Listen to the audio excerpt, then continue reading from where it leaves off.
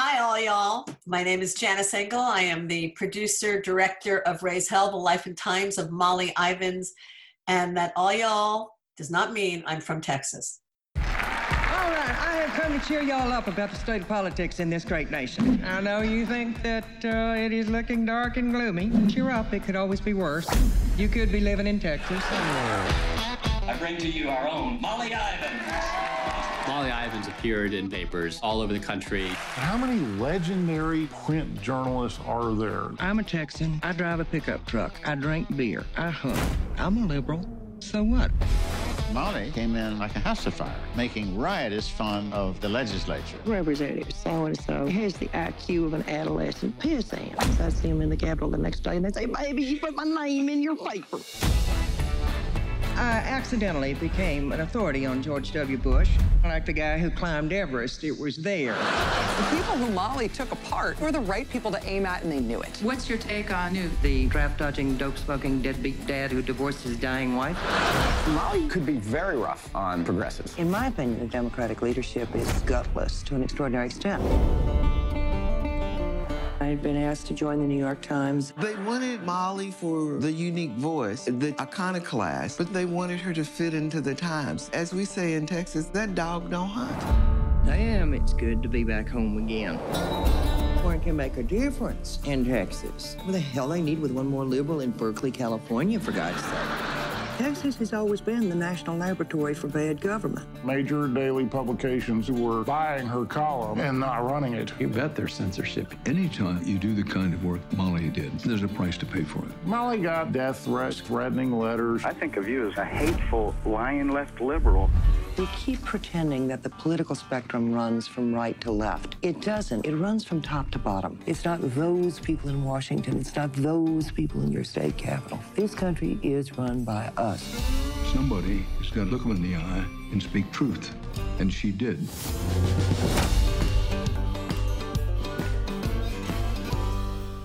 That is the trailer for the documentary Raise Hell, The Life and Times of Molly Ivins, and this is Factual America. We're brought to you by Alamo Pictures, a London-based production company that makes documentaries about America for international audiences. Today we're talking about Molly Ivins, the award-winning columnist and journalist, and helping us to learn more about this Texas and American icon is award-winning director and producer Janice Engel. Janice, welcome to Factual America. How are things there in L.A.? Thank you for having me, Matthew. Things in LA are actually sunny, a little crisper in terms of temperature, which is actually a relief because we had a couple of really deep heat waves in the past few weeks, and I really look forward to having, the weather cool down a bit. So it's good. Everything is good, and we are happy here in America. At least some of us are. Yeah, well, and half the country. it feels like, and that is something we might even talk a little bit more about later. It always seems it's going to be these days. It's going to be half and half for a little while longer, I think. So, and you said you had a bit of a heat wave, but I can't imagine it's nearly as hot as what you must have experienced when you were filming in Texas, because what we're talking about is the film again, Raise Hell, The Life and Times of Molly Ivins. You've done the festival circuit, I see. You've racked up some audience awards, including South by Southwest, which must have been quite gratifying. And we here in the UK know it's been released here. Now, we're under lockdown. So it's just, do you know if there's going to be an extended run? Because they had to close the cinemas, as they say here. Yeah, I don't know. I have to talk to Yves Gabreau at Modern Films, but I would imagine as long as y'all want to see it, it'll still be there. The great thing about Molly Ivins and Raise Hell, but people don't know about her. When they find out about her, they want to see it. People have come, in the States, brought their children, their grandchildren, gone to see it 2 and 3 times. And this is a testament to Molly. The film is wonderful, and I'm very proud to have made it and actually been given the access. But it's the staying power of Molly Ivins. I don't know any other doc recently that had that kind of staying power except for RBG. And of course, it's 2 great women who had something to teach, to share, to uphold. And so that message is really deep, and it's about our shared humanity. It's not just about being an American. You know, we played, let's see, it took me 6.5 years to make it, 7 practically, which is actually pretty good for a doc, because docs can take average 7 to 10 years. We got into Sundance Film Festival on a rough cut, which was completely shocking. And I probably had about 40 days to lock it, finish it, get it to what it was supposed to be, and get it to Sundance. Then we got into South by Southwest, which was Molly's stomping grounds, and yes, where we won the Audience Award. And that was an incredible experience, which I will share with you on another, perhaps, trajectory.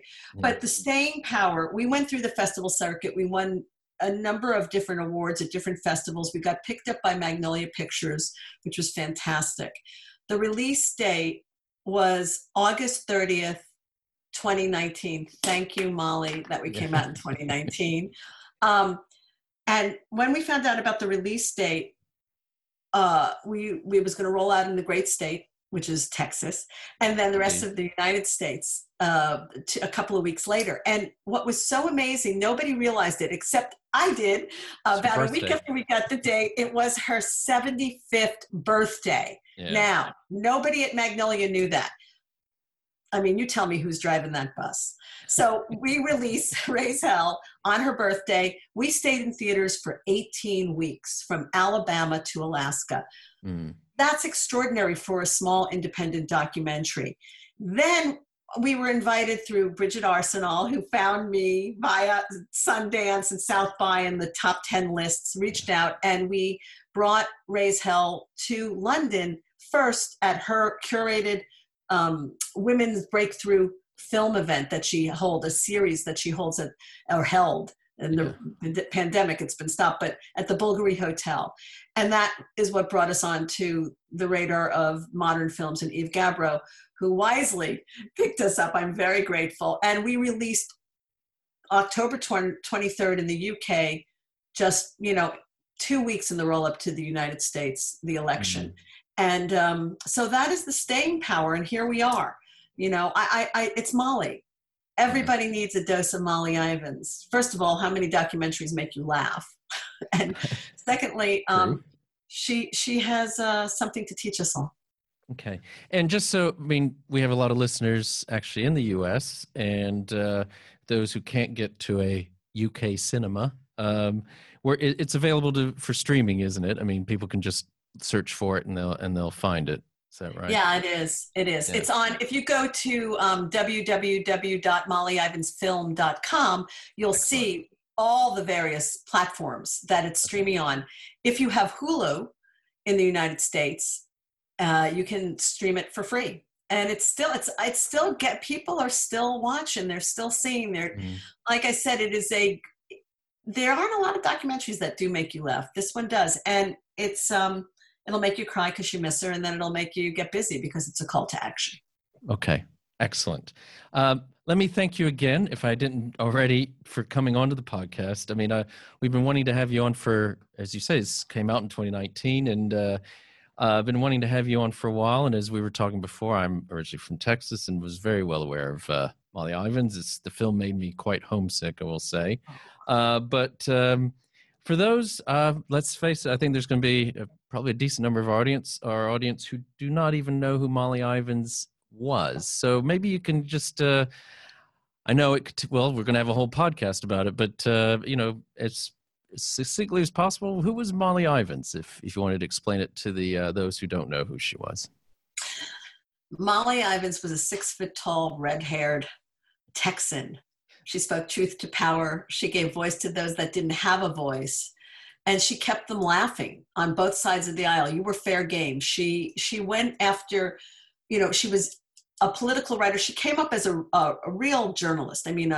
She broke the glass ceiling. Yeah. She was boots on the ground journalist, but she became a columnist because she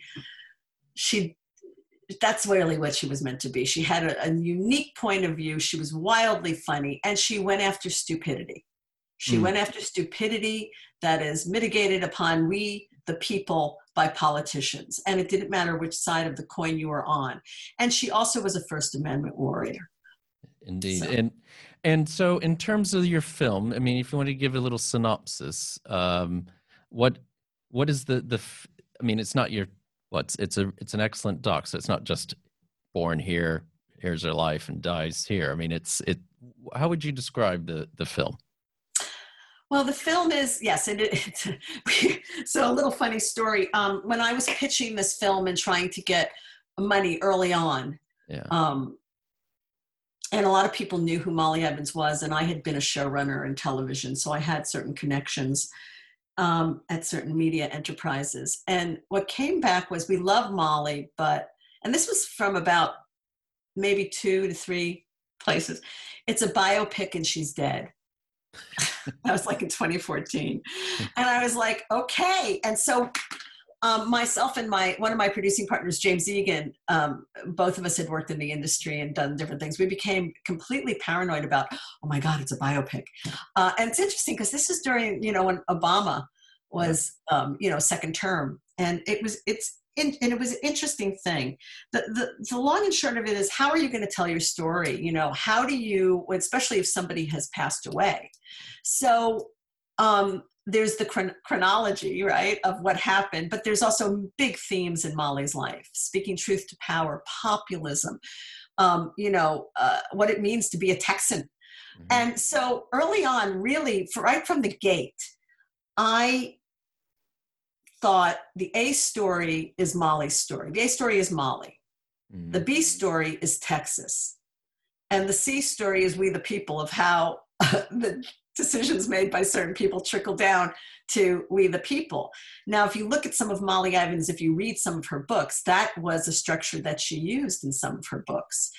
And so on a more classical storytelling structure, Molly is the protagonist. Mm. Texas is the antagonist, but also the protagonist. It's both. And in there lies the crux.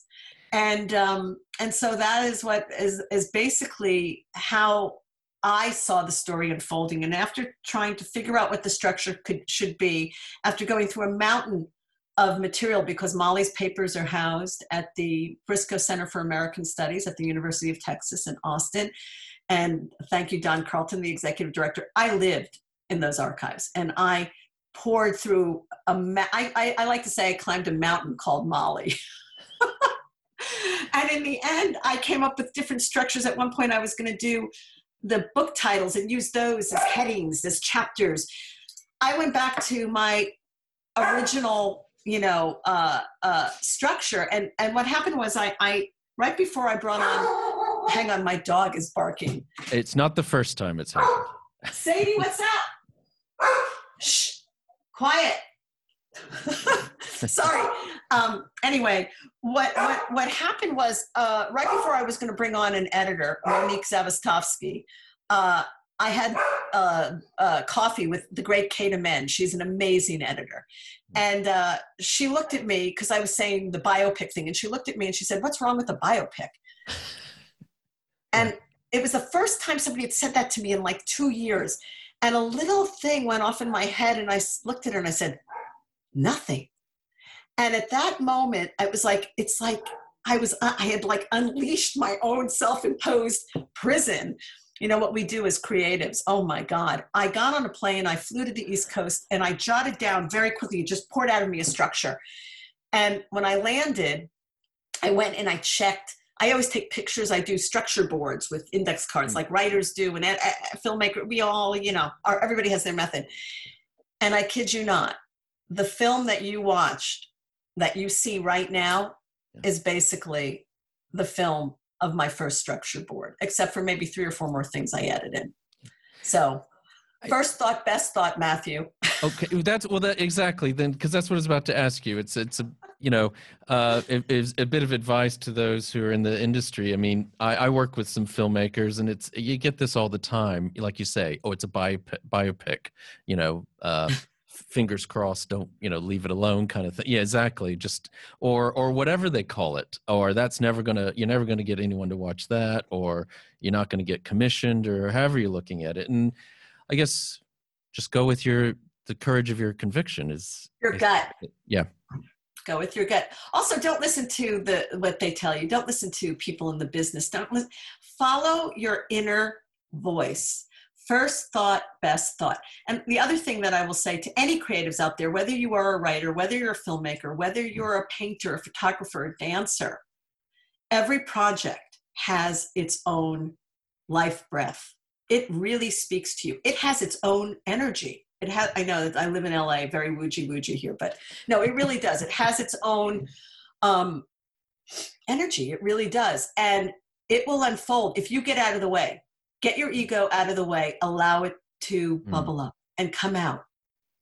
Well, I think that's some of the best bit of advice we've had on this program, I will say. So thank you for that. I mean, back to Molly.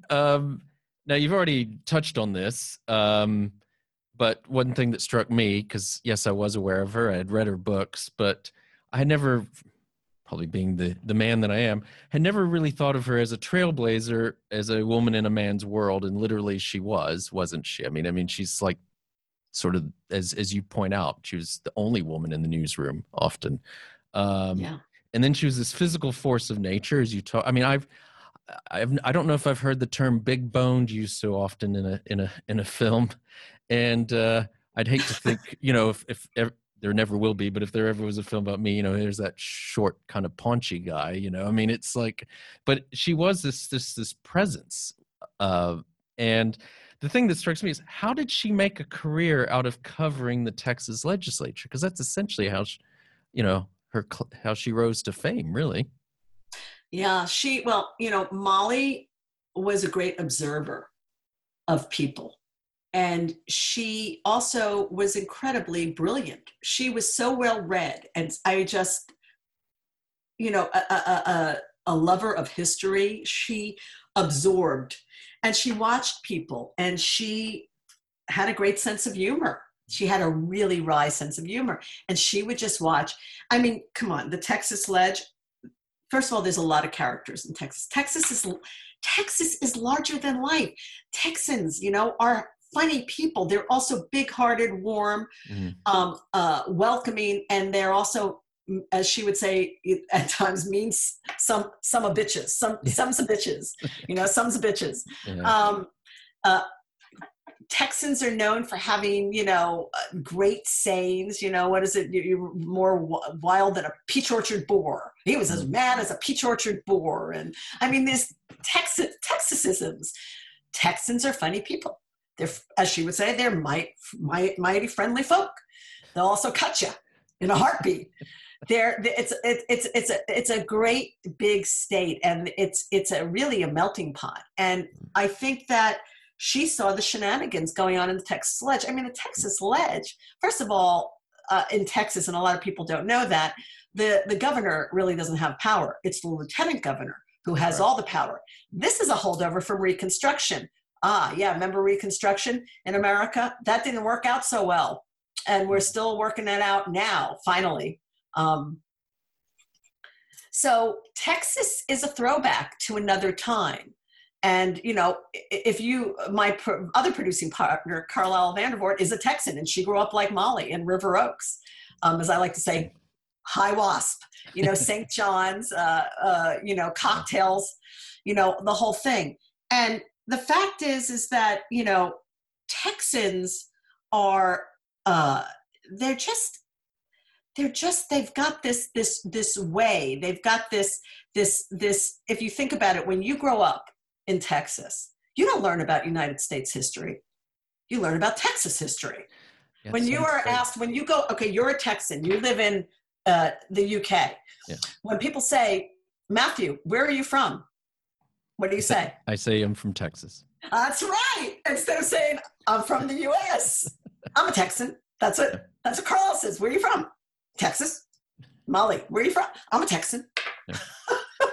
You don't say I'm an American. Yeah. So there is a Texas identity.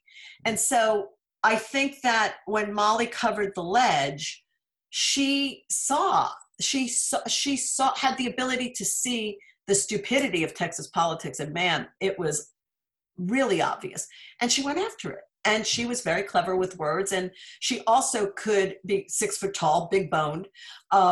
She could drink any man under the table. And of course, drinking in Texas is entree. I mean, you start, you have a beer when you're 12, it's part of the culture. I wish I had. My parents are teetotalers, but anyway, that's another story. Yeah, but basically, you know what I'm saying. No, I'm telling. I know. It wasn't much later. It's.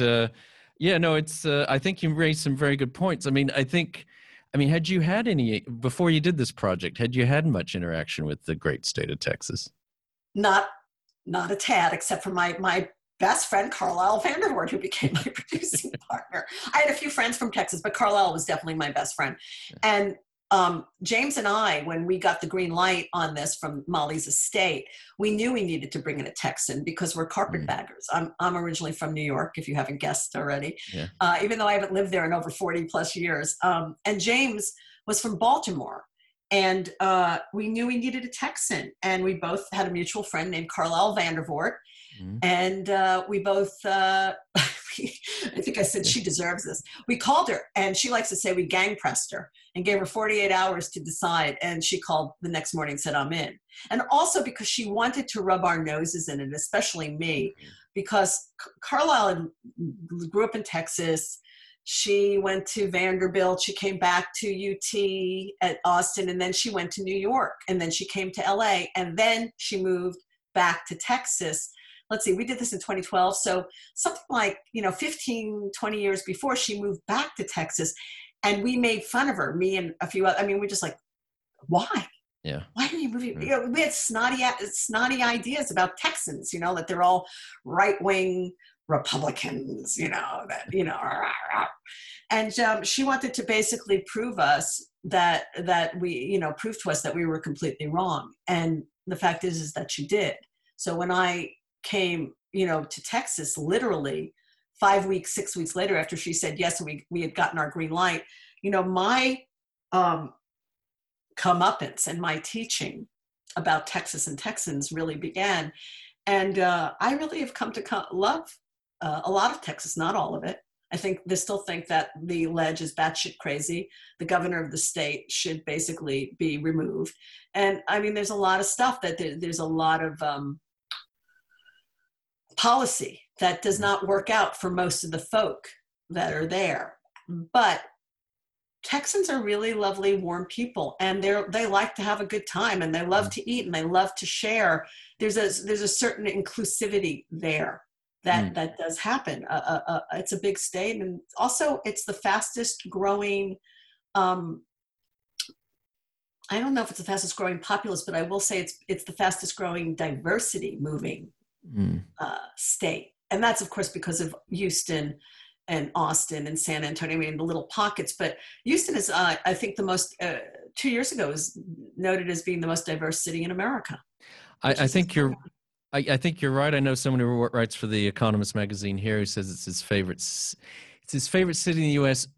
But for what you described, it's the future in some ways. Heaven forbid, for someone who's from San Antonio, heaven forbid Houston's the future of America in some ways. But for those who don't know, it's a city that exists with no zoning or planning laws. So you end up with some bizarre, it's a bizarre place in many ways. But you can have a Baptist church and an adult bookstore and a filling station all on the same, intersection. But that's why it's so much like America. And Molly said Texas is the national laboratory for bad government, and then there's Gail Collins' book, As Goes Texas, So Goes the Rest of the Country. Yeah. George Bush's policy as governor became the blueprint for America. Yeah.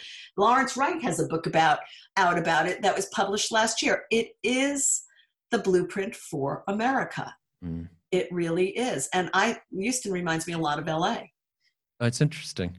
One thing, so we've discussed the essence of Molly's genius, but she becomes, she's unique in this. A celebrity political columnist. How many of those do? I can't think of anyone else really.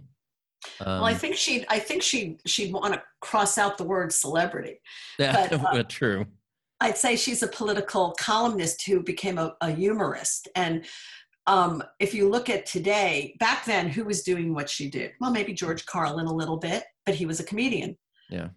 Definitely Lenny Bruce, again, a comedian. Who else was skewering people like that? Richard Pryor. I mean, comedians. Think about news people. Maybe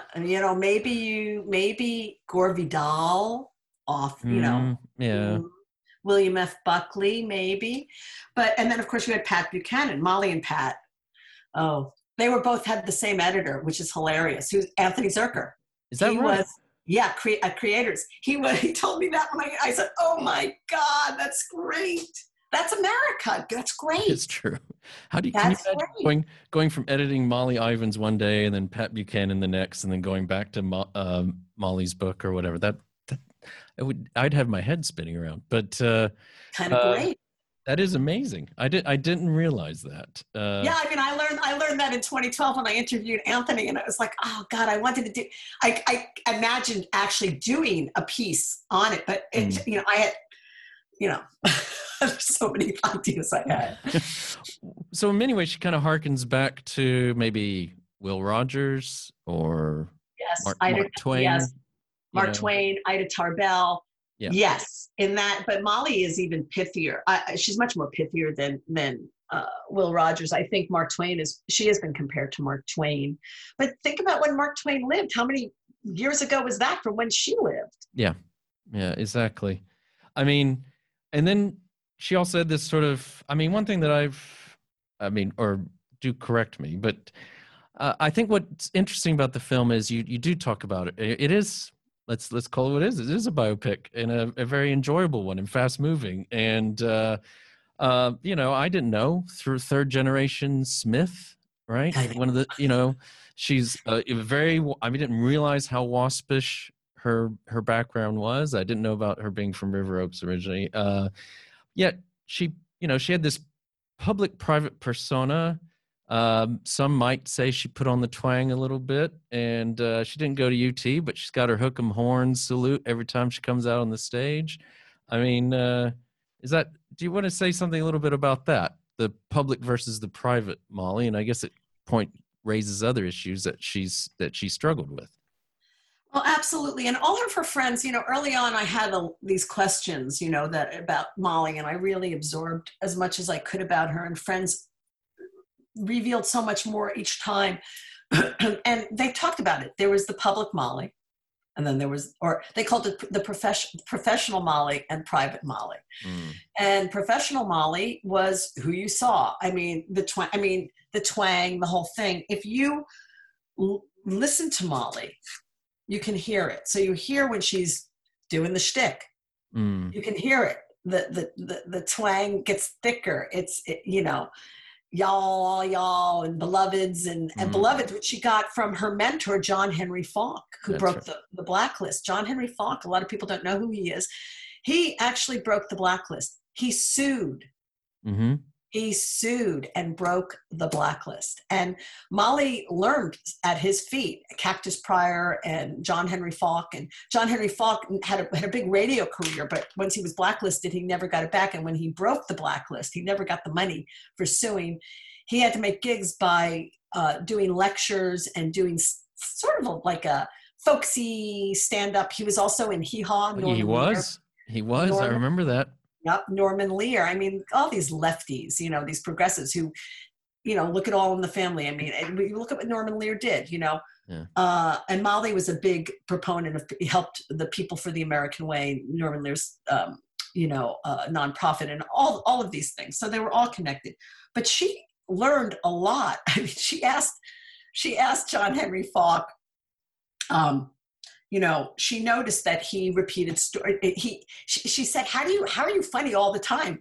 And Cactus Pryor, who's a Texas personality, and he burst out laughing. And they said, girl, you just got to repeat the stories over and over. That's what Molly did. I have her telling the same stories in so many different speeches, and I had to be able to choose the one that was going to work best to attract the film audience, but also what I could afford. I wasn't going to use the one on Jay Leno. So she did repeat her stories, and she had a way of delivering. And there was her friends would say, as she got further and further on, the Texas twang, sometimes it was too much. It was over the top. But if you watch Molly and you watch her when she would drop it, and she would drop the Texas shtick, the professional Molly, and she was still professional, and she would talk to you about the inequity, and she would talk about the real problems going on in America and speaking truth to power. And you notice that her voice is no longer Texan. It's a little bit there, but it's East Coast. It's Smith educated. It is St. John's, you know.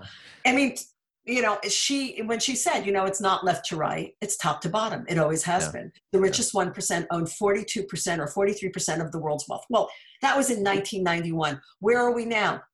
We're in the same place, except the richest 1% own 64%, if not more. Yeah. Need I say more? Prescient. And then there's the private Molly. And the private Molly was actually quite shy. And very shy. And people had all this, you know, well, she never married. You know, she never had children. That must mean she's a dyke. I mean, there was that too. I got that all the time. Oh, she's a lesbian. I can say that because I've been married to my wife for 28 years. Okay. You know, Molly, she did miss having children, and a lot of her friends' children. She was Aunt Moll. She put all her siblings' kids and their kids through college funds. She had an incredibly generous heart. She did have lovers. I don't think that was anybody's business. I saw things in her archives. That's not what this is about. Yeah. And I think that because she was big boned and she had, you know, would put weight on and she could drink anybody under the table, there was all these assumptions about her. And that brings us to her drinking. Yes, she was a drinker. She was a high functioning alcoholic. She would do well in this country, but yes, I think, and she really struggled with it. And I think you, as they say in the UK, warts and all. I mean, you do touch on the fact that it created some difficult situation. She wasn't the nicest of drunks. Let's put it that way. Oh no, she could let it rip, and she, you know, and Ann Richards before Ann Richards, they were buds, but she got sober. She divorced Dave, and they went, in a way, different camps. She stayed with Dave because they were still, you know, the drinkers. But Ann and she were pretty close buddies. I mean, until Ann became governor, and then Molly felt like she, you know, she had access, but she didn't want to overstep it. You know, she was damned if she did and damned if she didn't. Yeah. But, you know, Molly, they would go, they called it drunk school. They would go to drunk school. They would go to Betty Ford. They would a Rancho La Puerta. They would dry out, clean up, stop smoking, lose weight, and then she would fall back in. And I would say her drinking was very, very lonely. You know, she would, as Lou DeBose said, you can't drink, you know, 2 bottles of wine a night, and, you know, and yet she would still, you know, high functioning. She would still deliver a column twice a week. But she finally got sober. I don't want to give away the film, but just on a personal note, she did finally get sober in the last 18 months of her life, which Annie Lamott said was probably, you know, she's the most courageous person I've ever known. Because who would do that? You've got a death sentence. You're going to die. And who could get sober? They'd say, screw it. I'm going to go out and, you know, hell in a handbag and have a good time. And the thing that's extraordinary for me about that is that Molly Ivins, who could speak truth to power to the most powerful person on the planet, oh my God, she would have had a field day with Trump. She would have just dined out on him for breakfast, lunch, and dinner. She could speak truth to power around the world. In the last 18 months of her life, she basically faced her own truth and wanted to go out clear. And that's courage. Well, indeed. And I think that's actually probably a good point to give our listeners a small little break here. And we'll be back shortly with Janice Engel. You're listening to Factual America. Subscribe to our mailing list or follow us on Facebook, Instagram, or Twitter at Alamo Pictures to keep up to date with new releases or upcoming shows. Check out the show notes to learn more about the program, our guests, and the team behind the production. Now back to Factual America. Welcome back to Factual America. I'm here with Janice Engel, director and producer of Raise Hell, The Life and Times of Molly Ivins, which the Guardian newspaper here in the UK describes as a memorial to a liberal legend. Janice, you did touch on this a bit at the beginning, but how did this film come about? How did you, someone who's been in LA all these years, get onto this project? The way I learned about Molly Ivins, because I did not know who she was, I am happy to reveal. I didn't know who she was. I grew up in New York. I went to college in Los Angeles. I stayed. I went back and forth, but she wasn't on my radar. I had heard of her from that she had dubbed George W. Bush Shrub the Little Bush, which I thought was hilarious. And I think I'd seen her on a late night. I want to say, I think it was probably Letterman, but it's a long time ago. So I didn't know who she was. What happened was James Egan, who is my producing partner, with there's three of us, there's also Carlisle Vandervoort. James and I had wanted to make a film together for quite some time. And he's a producer. And he called me up in spring of 2012 and said, you need to go see this play at the Geffen Playhouse. That's in Los Angeles. It's called Red Hot Patriot, The Kick-Ass Wit of Molly Ivins. It's closing this week and you must go. And I said, why? And he said, because I had to last week. He knew the playwrights and he was like, oh my God, it's their first play. But he went and he said, you have to go and see it. And the carrot that really got me to go was, he says, and it stars Kathleen Turner, the great Kathleen Turner. Right. And I was like, oh my God, okay, one woman show, dang. Okay, so I went, I bought a ticket. I sat in the third row, slightly off center, and I laughed my ass off. It was the funniest thing I had seen in a long time.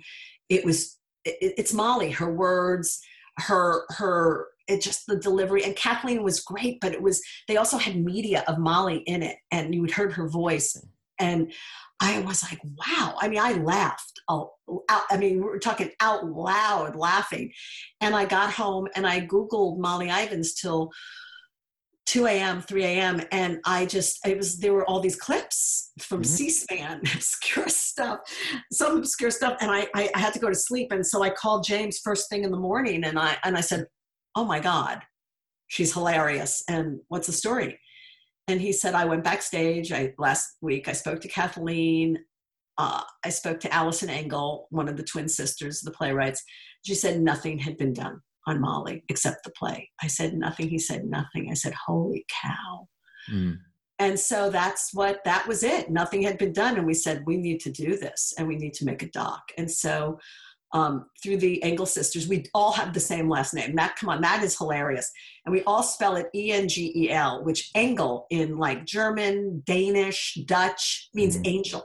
So it became my joke that Molly had her, brigade of angels doing her bidding for her here on terra firma. Well, she's kind of working. She's like, we're the puppet master. We're her little puppets. So, anyway, we got through Allison and Margaret Engel, we got access to Molly's chief of staff. She called her chief of staff. I saw that. It's hilarious. Betsy Moon. Betsy, IMDb, James and I said, oh, they're for real. They have credits. And so she put us in touch with the estate, which was the Texas Observer and the ACLU through Molly's former manager still posthumously, Dan Green. And who also IMDb'd us. And we got the green light pretty quickly. And in that period, we also reached out to Carlisle, the Texan, because we knew we needed a Texan to be able to go and, get money, Texas money, asking oil and gas. I couldn't ask those people for money, but Carlisle could, because she is also, like Molly, a child of oil and gas privilege. So it was a great, and the three of us had known each other for 20 plus years. So it was kind of built in this our little group to do this. And then it was, mostly it was me and Carlisle who did most of the shooting. Sometimes I'd go by myself with just a shooter for 10-day trips to different areas of Texas and New Mexico, doing interviews with Molly's peeps. Yeah. And I mean, as you already said, you spent a lot of time there at UT.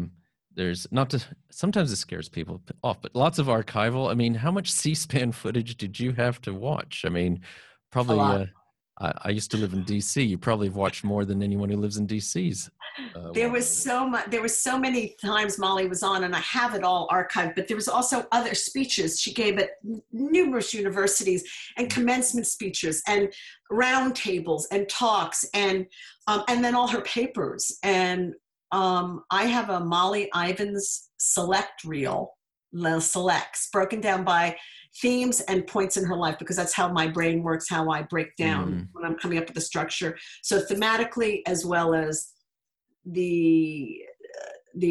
her life and how it flowed, and presidents and just different things, gun lobby. I mean, just different things. Yeah. And that select reel is over 7 to 8 hours long. Selects. Amazing. I will say, I even had this note down here later. Do watch the film. It's the best way to get to know about Molly Ivins. Though, as you say, you can just do a search on YouTube, and not the same. Not the same. Though I do recommend the Tulane lecture. I think that you do have a clip or two, but that's worth a watch. Well, she was the speaker, the commencement speaker, because her nephew Drew had graduated, and he introduces her. It's pretty wonderful.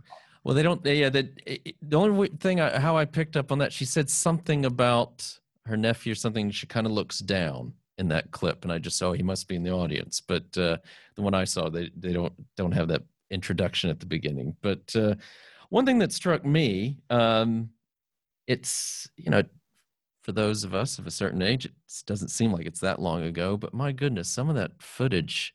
I mean, because she was famous before W, and that's some of the lexicon she introduced into the world, W and Shrub and Bubba's.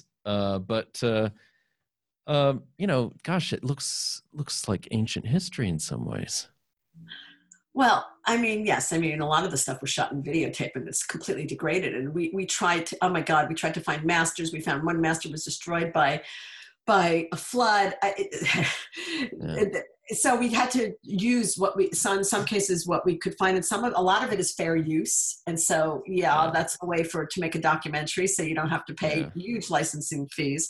Molly was very famous in Texas, and she became so famous in Texas in the 80s. First of all, everybody read her. Whether you were on the left or the right, you read her as a columnist, because she was funny, even if you disagreed with her. And that was what was, we're in this place of such vitriol, and we're so polarized, and she saw us moving in that direction.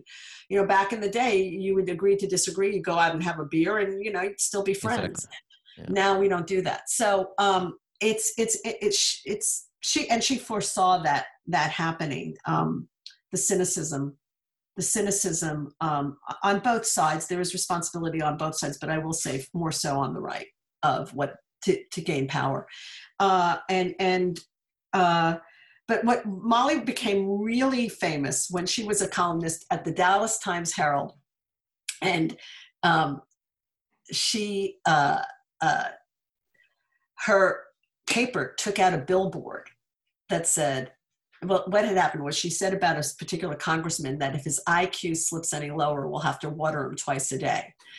And it was hilarious.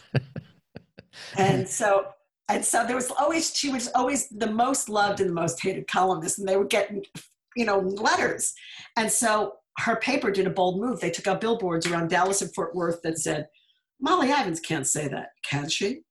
And that is what became, several years later, basically the title of her first book, which became a New York Times bestseller and remained on the bestseller list for, an extraordinary amount of time. And it was all from her column. That's a great first primer to read. It's hilarious. What she said about Dan Quayle, I traveled with him during the 88 campaign. I found him dumber than advertised. I swear if you put that man's brain in a bumblebee, it would fly backwards. Yeah, she says it on Letterman, I think, is the clip you have, I think. Yes. The one that you did shell out for. Yes, he did. Well, he loved her. We were hoping to get a deal with Worldwide Pants. He loved Molly Ivins. We've touched on so many things, and I think that's hopefully this has been a nice little taster, if you will, for listeners to go out and then go ahead and actually watch this film if they haven't already. We were talking earlier about her and you've spent a lot of time in Texas, and I thought that was a very interesting point about, because I picked up on this, the Texas being the antagonist and the protagonist, if you want to go with the traditional story arc. I mean, or could we say she had sort of a love-hate relationship with the state? Or, I mean, everyone thinks I don't think she hated it at all. I don't think she hated it at all. Yeah. I think she had she loved. She left it, and she always came back. Yeah. She came back where, the son of bitches. She likes to say. Well, what was it? Who did she say? Was it Ronnie Duggins or someone said that? Ronnie Duggar, yeah. Duggar, yeah. Who says home is where you understand the sons of bitches, I think is something to that effect. That's right. Yeah, that she took that. He was the publisher and founder of the Texas Observer, which is still going on. You can still, you can subscribe to it. You can get email updates on a daily basis. It's still kicking ass, taking names. It's kind of amazing. The Texas Observer. My Molly did it. It was a newspaper. It was. I have some original copies. It's amazing. Now it's a glossy. It's like a magazine. It's pretty great, and it's the writing is exceptional. Yeah. I think. So I don't know if it made it onto the recording, but you said earlier, sort of a mini Molly. What do you think she would think about the current state of politics in the U.S. and the polarization? I mean, you've already said that she kind of was already as sort of a Cassandra, saying this is where things were headed. Yeah. I mean, Newt Gingrich, the compact with America was nasty. And it was no holds barred, and it was basically doing away with civility and some of the things they did. His contract with America in '94 was kind of a blueprint that started that. I mean, the real polarization, and then the courting of the religious right, which became the Tea Party, which then begat the what do I want to say? The Tea Party begat the alt-right universe that we're in, and the Proud Boys and all of that. It's Molly would be devastated. She loved America. She was a real patriot, way more than me. She loved America. She loved what this country stood for. She was a First Amendment warrior. She was on the front lines of, the ACLU. She left half her estate to the ACLU, American Civil Liberties Union. She looked, when the Klan, it's in the film, but when the Klan would come to protest in Austin, they had a right. They're the Klan. You have a right in America. And then she would devise a protest with other free thinkers that were, I'm not going to give it away because it's worth seeing. It's hilarious what they did in Austin to protest the Klan. But protest is part of what makes America, America, the right to protest. And what we see happening is a throwback to what happened in the 60s, what happened in Chicago, what happened with Nixon. And so I think she would have been devastated. I think she would have been heartbroken and shed quite a few tears, but she would have been on the front lines. And I think that Molly would have been, she was Twitter ready in the 80s. I'm not anti-gun, I'm pro-knife. Yeah. If his IQ slips any lower, we'll have to water him twice a day. I mean, Molly was Twitter ready back then, and she would have been going after the guy who soon exited. My God. She would have been going after him for breakfast, lunch, and dinner. She would have been dining out on him, but she would have been horrified. And she would have been also horrified, I think, by the echo chamber. She would have been, Molly Evans was a pundit before there were pundits. She was invited on shows. And she did do that kind of speaking. And she would have been, I think, a regular on MSNBC. But I do think she was alarmed about the echo chamber. She was talking about it in the early 90s. That was being created by the corporate media barons that gobbled up newspapers, gobble. She referred to them, to Murdoch, to Disney, to Fox and Disney. She referred to them as the current crop of plantation owners in a column she wrote in the 80s, or for the Texas Monthly. I mean, the fact that she called them plantation owners, I mean, here we are. It couldn't be more. She was prescient beyond. I think that's definitely right. I mean, and I think, but if maybe it's the glass half full in me here. I think wouldn't she have seen something though in this most recent election? I mean, never have so many people voted. Voter turnout at this gets back to our whole point that yes, it's top to bottom, it's not left to right, but ultimately the board of directors are the American people. And there you have it, a democracy. Oh my God, thank God, democracy. Hanging on by a thread. It's still working. Now we have a very polarized country, but that's just here. This is around the world. We have a polarized world, and it's about the first world versus the third world. It is about color, and it is about tribalism, and it is about patriarchy. I could go on and on and on. But it's really about, we have a shared humanity. We are one species. People forget we are one species. We're a species. We are one species, and we have one planet. We have one home. It's called Earth. Y'all who want to go to Venus, have some fun. Good luck with that. So people want it. In the first world, they want it. They want it now. You remember that? I want my MTV. I want it now. Yeah. No. The pandemic is horrible. It's a global enemy. And it is a wake-up call for us. People say, I wanted to go back to normal. Really? I guess you're on the top. I guess you're getting everything you want when you want it. I think that's a good point. I think also it can't return to normal because I think it's my own personal opinion. I think what this has shown, I mean, there's someone in the Obama administration once said, never waste a crisis. I think, which sounds a bit cynical, but I think you kind of know where they're coming from on this one. I mean, if this is shown, as if indeed there's a vaccine that's coming out in a few weeks' time, it just shows you what can happen if everyone puts their, just mobilizes the resources and the will. And then it gets to this whole point of what needs to happen in terms of, as you say, saving the planet. Yeah. Well, I think that there's the selfishness, the narcissism, of the world, and created by these things, by social media. We are a narcissistic world, and that needs to change. It's what's bred this, and also the whole thing of, America's there's a lot of big lies, the whole idea of rugged individualism, that comes from Texas. The rugged individualism, pull yourself up by your bootstraps. Okay, that's good, but you have to be able to afford the bootstraps. Yeah. And so it doesn't allow, yes, I understand it, what it's your responsibility.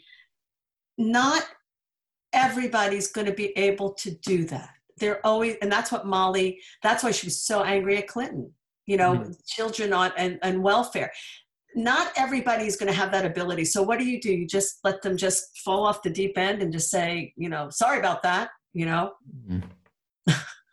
Yeah, I think, we have a responsibility as a shared humanity. I mean, that is my thing for my future projects. It's really all about our shared humanity. Well, you bring us to, and I hate to say, I think our time's actually drawing to a close here, but before we get to your future projects, one last question. What do you think Molly's legacy is? And is there anyone following in her footsteps? Or can anyone follow in her footsteps? But you know what I mean. Does she have any progeny, if you will? I'm sure she does. I asked that, who's the next Molly Ivins? And then I get asked it all the time. There is nobody who did what she did. There's nobody who, first of all, she was a writer. So she was a columnist. I would say that the comedians do what she does. They skewer politics, they skewer absurdity and pomposity, and they take the piss out of those who need to have the piss taken out of them. But Molly was also a real journalist. She was an investigative journalist. She had maybe she had her Betsy Moon, and maybe she had a stringer every now and then, but she read 6 newspapers a day. She did her own research. I mean, the comedians have writers' rooms. Yeah. They have a whole team of people John Oliver, they're all very astute, and they read and they have their own ideas, but they have a staff. Molly was one person doing it all. There are some young writers out there that people have said have a similar, take as Molly Ivins, but not they don't read newspapers. They don't have that. So it's in a different form. And I think that the next Molly Ivins are all those people in my film you see on the front lines in the protests. And if you look at, I made my film before Black Lives Matter. Otherwise, that would have been in the film. But it's all the young people coming up. It's all this is their world. They're inheriting this world. Every single voice you hear out there, the Emma Gonzalez's, the Greta Thunbergs, the young voices that you hear out there on the front lines. They're the next Molly Ivins. They're keeping us in the fight. And Molly said, you got to have fun while you're fighting for freedom, because it might get to be the only fun you ever have. So you also have to remember to laugh and to stop getting so angry and let go of the desire to be right. Have the ability to listen to the other side, because we really do need to find our common ground. I think that's a very good place to leave it when we're discussing Molly Ivins. Only to add that if you watch the film, you'll realize that she was a cub reporter for the Minneapolis Tribune, I think, and she was talking about police brutality back then, and that's that kind of prescient as well. What is next for you, Janice? Well, next for me, I teach. You're very in the moment. I teach. I'm a Zoom teacher. I teach at the Academy of Art University in San Francisco, though I'm in LA because I'm not going up to San Francisco, thank God, since last March. I teach film. I teach documentary, writing, editing, filmmaking. And I also, I have a Holocaust education program called What We Carry. About how do you tell first-person narratives, stories of survival when they've passed away, and we're losing that generation. So I have a producing partner who's a producer on Raise Hell, Amber Howell. We created that back in 2010, and I have projects. Everybody said when I was doing the festival circuit, what's next? It took me 7 years to make Molly, and I'm at an age where I'm in this place. The world is, so much has happened in the past 2 years, and particularly this past year. I'm in a place of observation, and I know my themes that I always need to stick to. I do have a television doc series that I'm developing called The World We Want, which is all about youth activists. So it is the world we want. Can you imagine a world without conflict? Of course, if we didn't have conflict, we wouldn't have any stories anymore, because conflict is the root of storytelling. But it's a noble idea, and there's a lot of young people who understand about our shared humanity, and so that's something that I'm working on developing. In terms of a specific doc, I have a bunch of ideas, but I'm just letting them. It's like it's in its percolating process. I'm just kind of watching and seeing. I'm making space because Molly was such a big part of my life for the past 7 years that I'm trying to get to this place to make space and room to allow what is truly next to come in. I think that's an excellent piece of advice for those who can, just to take a step back and do a little observing, because I think it's we're in the middle of a giant, several storms, some sort of version of the Industrial Revolution, whatever it ends up being called 200 years from now, all kinds of things going on. And I think there's such a natural instinct to try to just want to jump in and start doing or saying something. But side note, we've been kind of Texas heavy here. There's a Horton Foote documentary that's come out recently, and he was quite the observer as well. And people, the playwright, and did the screenplay for To Kill a Mockingbird, and he would literally just kind of sit in the corner of a room and observe, and that's how he came up with all these amazing plays and screenplays that he did. And so, if we can, and maybe for those, so this is going to air later, but this is Thanksgiving week in the USA. It's maybe a good time to just take stock of what we've of everything, all the blessings we do have. So so thank you so much, Janice. It's been lovely talking to you, and we'd love to have you back on sometime when you do your next project. Thank you, Matthew. Thanks for being here. I thoroughly enjoyed talking with you as well, and sharing my point of view, my Molly stories, and some of my ruminations and things that I've learned really in the past 7 years. I mean, I've learned them in my life, but I mean, really learned a lot. That's why I teach. I love to share. That's great. And what I will add is, please do go watch the film. As someone who's a native Texan, born and raised, I noticed in a lot of the interviews with Molly, not even in just your film, but the clips I've seen, she's often asked, "Is that a true story?" Yes, these things do happen in the great state of Texas. It's probably a good thing that the legislature only meets once every 2 years. I can only imagine what mischief we'd have if they were meeting all the time. So so thanks again. To remind you, the film is Raise Hell: The Life and Times of Molly Ivins. You can stream it if you're in the States. You've got Hulu. You can watch it for free. We'll be back in the cinemas in the UK once we're allowed to go back to cinemas. You can stream it in the UK. It is through Modern Films. There are numerous streaming platforms, from what I understand. Curzon, I believe Curzon and Modern Films. There's a bunch of them, and Bridget will know exactly the platforms. And if you guys can put that out with your podcast, I think that's really important. We'll put that in the show notes. I can guarantee you. So, so thanks again, Janice. It's been a pleasure chatting with you, and thanks to our listeners. I want to give a shout out to This Is Distorted Studios here in Leeds, England, and to remind you to please remember to like us and share us with your friends and family wherever you happen to listen or watch podcasts. This is Factual America, signing off.